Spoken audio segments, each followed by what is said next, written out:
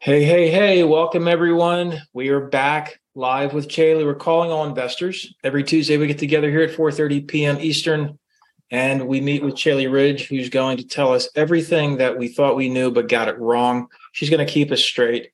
And today, February 7, 2023, we agreed at some time in 2022 that we were going to do an actual simulator run through of the all-in-one. And in preparation for today, for that event, we're going to break today's series down into three distinct parts. The first part is going to be all about the introduction to everybody on what the all-in-one is all about, in case you haven't learned that yet. The second part of today is going to be all about the data entry. Chaley's going to share her screen, and she's going to actually do a walkthrough of how to enter the data properly. And the final part is going to be about reviewing the results. If you're just joining us here, please make sure you leverage the Zoom platform to select either raise your hand virtually or use the Q&A or use the chat. Your choice. We'll be watching all three for any questions that you might have. And at the end, as a bonus, if you want to stick around and you want Chaley to review your personal scenario, you have two options to join, either on camera and be involved in that and recorded in part of our show here, or opt out, and we can do that as well. So Chaley, why don't you go ahead and start us off? Thanks very much for coming, everybody. Okay, let's do this. Thanks, Larry. Hey, gang. Okay, so those of you that are here with us today, you were interested in the all-in-one. I'm excited to see so many people joining us. This is my absolute favorite loan product anywhere, anytime, of all space and time. The all-in-one, there's nothing in my mind that beats it in terms of a loan product for real estate investors, and even more specifically for those individuals that qualify appropriately. And I'll get into all of that and what it means. So as Larry said, the first thing that I want to do is I want to go over conceptually, what is the all-in-one? For some of you, this may be redundant, but I think it bears repeating because it is rather unique. In fact, I'm constantly speaking to that. I think especially in the US, we have kind of come up and been preconditioned to really only understand that closed-ended amortized mortgage, right? Our 30-year fixed is the most common. So to kind of dive into something so different, a first lien open-ended revolving mortgage that doubles as a mortgage and a checking and savings account really throws a lot of people initially when they first get into it. It did for me. I had to look at this thing concentratedly for a week. Maybe it was 2 weeks. Maybe I'm giving myself too much credit before I could connect the dots and the light bulb really went off for me. So we're going to take our time. We're going to unpack this. For those of you that are brand new to the all-in-one, I would probably even offer that you're going to have to look at this and listen to this maybe twice, three times. I did. And if you think there's some value in it, one-on-one time with me where we actually will do this simulator together and share screen, by all means, just let us know. All right, what is the all-in-one? Guys, this is it's a HELOC, okay? Home equity line of credit. Everybody is probably familiar with what that term is. The difference between this HELOC and what you're probably used to is this is a first lien HELOC, which means that it replaces whatever mortgage you may have on that property right now. It's going to pay that off, and this is going to be in first lien position. The other unique thing about the all-in-one is that it doubles as a mortgage in the form of that line of credit and your checking and savings. So you're replacing your existing mortgage and your B of A, Wells, Chase, whatever checking savings account all in one. Okay. The reason that this is so impactful is that it turns you into your own bank. You now have this line of credit, open-ended, whereby all of your depository income from all sources, gang, every source of depository income you have access to. So that means your paycheck, your W-2, your commissions, your bonuses, your dividends, your interest, your rents, your gross rents, not your net rental income, your gross rents, your child support, your alimony, your Social Security, your retirement. I don't care where it's coming from, but all sources of depository income, instead of sitting it in this vessel in your just simple checking account, you're going to move it from there and you're going to drop it in here to this checking account that is doubling as your HELOC mortgage. Okay, what's happening there is that dollar for dollar, all of that depository income is driving down the principal balance that started in that line of credit, reducing the amount of interest that can accrue. Because for those of you that weren't aware, any HELOC, not just the all-in-one, but any HELOC, the way that interest accrues is daily. And it's based on that day's balance, and that month's interest rate. Okay, so the longer the balance can be lower or reduced, the less interest that can accrue. So there's a compounding effect at work daily that's going to reduce the amount of interest that can happen.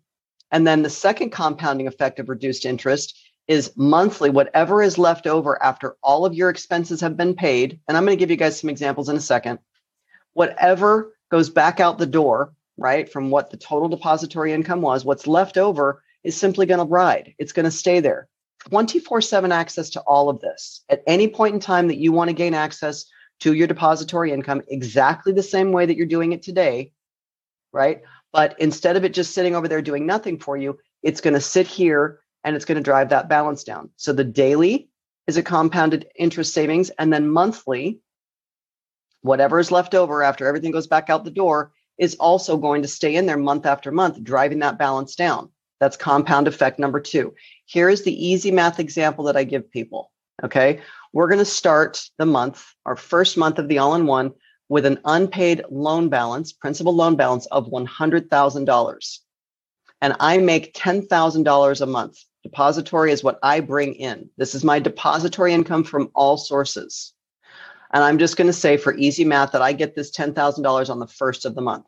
So I get my 10 grand. I'm going to deposit it into my checking account, okay, where my $100,000 balance mortgage is. So I've driven that $100,000 down to $90,000, right? I'm going to leave my $10,000 in there for as many days in a 30-day billing cycle as I can. Because remember, interest accrues every single day.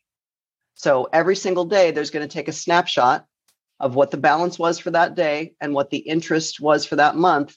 And that number, plus all the other 30 days of the month, are going to be added together, and that's the interest accrual. So the longer I can leave my $10,000 in there, the better. So what we coach our clients to do is they're going to drop in their $10,000, okay, my $10,000, my example, and throughout the month, we still have living expenses, right? We still have bills that we have to pay that are going to be due, et cetera. So what they're going to do is they're going to use a credit card of their choice, and all of their expenses are going to go on that credit card. Everything, food, gas, utilities, cell phone, entertainment, meals, mortgage payments, car payments, everything's going to go on that credit card. Before the credit card accrues any of its own interest, on say day 29, I'm going to go into my checking account where my 10 grand has been sitting, and I'm going to pay off my credit card in full. Okay, and I'm going to rinse and repeat this every single month. So you can see there's the compounding effect number 1 of reduced interest. So I kept my balance at $90,000 for 29 days. And on day 30, I went online and I paid off my credit card. In my example, I paid off $9,000 is what my total expenses were. Okay, I have $1,000 left over. Everybody, well, I don't know if you can raise your hands and tell me that you're following me. So what that means is I dropped in 10 grand on day 1. On day 29, I pulled out $9,000 to pay off the credit card that amassed all of my monthly expenses, and I left in there $1,000. Okay, my residual income in this example is 10% of my income. So I have $1,000 left over after everything goes back out the door. Everything goes back out the door down to a stick of gum. Okay, that $1,000 sits there. So let's go into month 2, day 1 of month 2. My outstanding principal balance is now what? $99,000, right? I left my $1,000 of residual income in there. 24/7 access. Nothing's going to stop me from grabbing that if I wanted to, or if I needed to for any reason. Versus what happens if, in comparison to a 30-year fixed mortgage, what happens if I had sent an extra $1,000 out with my mortgage payment? Do I have access to that money for any reason? Absolutely not, right? The only way you're ever going to be able to do something like that would be a full cash out refinance. Once you send that payment out on a 30-year fixed close-ended mortgage, it's gone, right? Your principal goes down. Great. Does your payment change? No. Can you get that back? No. So, okay, back to month 2, day 1 of month 2. I'm starting with a balance of $99,000, right? I left that $1,000 in there. I drop in my $10,000. So now for 29 days out of that 30-day billing cycle, my balance is going to be $89,000. Okay, you guys can probably see where I'm going with this. On the 30th day, I'm going to pull back out $9,000, right, to pay off all my bills. I'm going to leave another 1,000 in there. So on day one of month 3, my starting balance is going to be what? 98,000, and so on and so forth. So you get the point, right? There's compound interest saved based on the example scenario that I just gave you. And it can be very, very powerful. Go ahead, Larry. So I was just going to add, for those that are just joining, thank you very much for coming, first of all. Today is all about the all-in-one, and we're breaking this down into 3 distinct segments. The one is where Chaley's finishing up now, which is the introduction, the reminder of what the all-in-one is all about. The next is going to be the data entry into the simulator. And then finally, part 3 is going to be reviewing the results. Michelle just asked a question. I think it was more of a statement where she's like, I have a similar loan through a sweep program. And yeah, I think some people have called them sweep in the past, right, Joe? Exactly right. It is exactly a sweep account. No different in terms of the description of it. So if anybody has heard of velocity banking or infinity banking, sweep, all of that is basically the same thing, or conceptually the same thing.